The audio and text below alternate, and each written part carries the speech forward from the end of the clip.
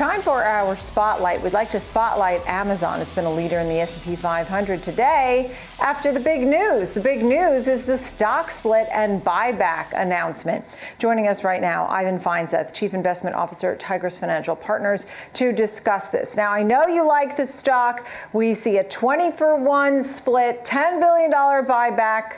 There's so many questions, but your big picture is this is a good start. You like it. Tell me why. Well, it's not the two announcements, but what goes beyond those announcements. First, it is hard for the average investor to buy a stock that's almost $3,000, and that's why Google announced a split, and Amazon has too, I believe. But more importantly, it has to do with their being able to compensate employees in equity and have an employee sell just a little stock. And even important in the option market, where one option right now of 100 shares would be $300,000 notional on one contract, which is, again, very hard for the average investor to participate in. So it does make it easier for broader participation. And I mean, individual investors tend to be more sticky and more loyal shareholders, especially in companies that they can identify with being a customer of. So I think that helps Amazon as well. So I think those are the more important things about the stock split. And the buyback is not a big deal. It's a small amount, but it's always good to show companies that return cash to shareholders. But Amazon has not been a big repurchaser of its own shares because they continue to invest in their own business and getting positive returns and driving incremental growth with each incremental dollar invested. And when companies have a lot of excess cash, then they can start to return to shareholders. But it is good to, and I think the fact that the stock was at an all-time high in July and now near a 52-week low, it does provide some support, and it's always good to return some cash to shareholders. But Amazon is just continuing to evolve and drive the evolution in so many areas and lead in so many areas, and that's what makes it such an incredible company. And making it available, as you said, to folks who can't spend almost $3,000 a share, right? And employees and folks, and making it much more accessible to the retail investor. I think you're making a great point there. A lot of people are questioning why now for the $10 billion buyback. But with this split, that then now folks are talking about the Dow 30. Does Amazon maybe end up in the Dow 30? And that's a big deal too. We haven't seen this kind of plan here for Amazon, since the tech boom, and it only follows Apple and Tesla and Google, names that have already done their stock splits. What do you think? Well, I think Amazon should be in the Dow 30 because the Dow is a representative of, the Dow 30 is supposed to represent what the broader economy looks like and what drives and impacts the economy. And certainly Amazon does.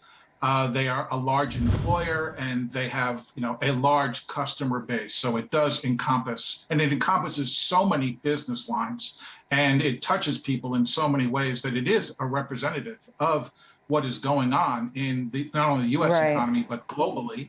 So it should be based on that, which is what the Dow's focus is. It's not just a Dow is an average. It's not a stock market index, and it's supposed to reflect what is going on in the economy. So I think it should be included.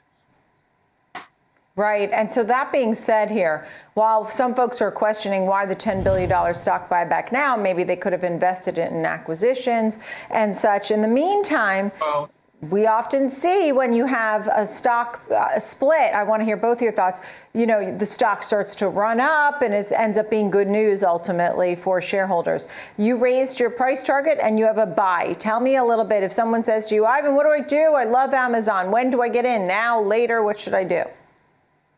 Well, you never know when it is a good time. And as they say, the best time to plant an oak tree was 100 years ago. The second best time is today.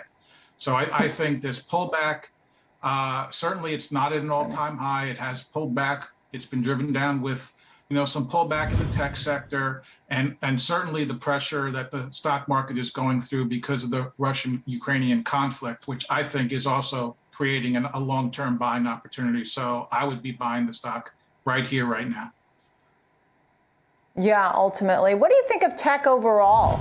as we've seen, obviously, we've been watching the NASDAQ and tech stocks getting hit and trying to make a comeback, and it's been very hard to even gauge what to do when it comes to investing in tech. What's your overall feeling on the group? Extremely bullish. The tech stocks are what has moved the economy and the world and everybody's lifestyle forward, and it will continue to do so. The tech companies, for the most part, are not capital intensive. They have significant excess cash. Where they use debt is only to because they can borrow at nearly zero rates, but they are not interest rate sensitive. In fact, they have so much excess cash they would benefit from higher rates. They benefit from almost everything that has gone on, from the pandemic to working at home to working remote to global access to data. So tech drives these trends forward and also benefits from the trends that move the economy and the world forward. So I think that almost every time the tech sector, if you look back in history, any major sell-off of all these leading companies has been a major buying opportunity. And I believe it will continue to show that out. Ivan Feinseth, I'm so glad you were able to come on with us today to talk about Amazon, this really big news, of course, and give us your bullish outlook on tech overall. Ivan Feinseth of Tigris Financial Partners, thank you.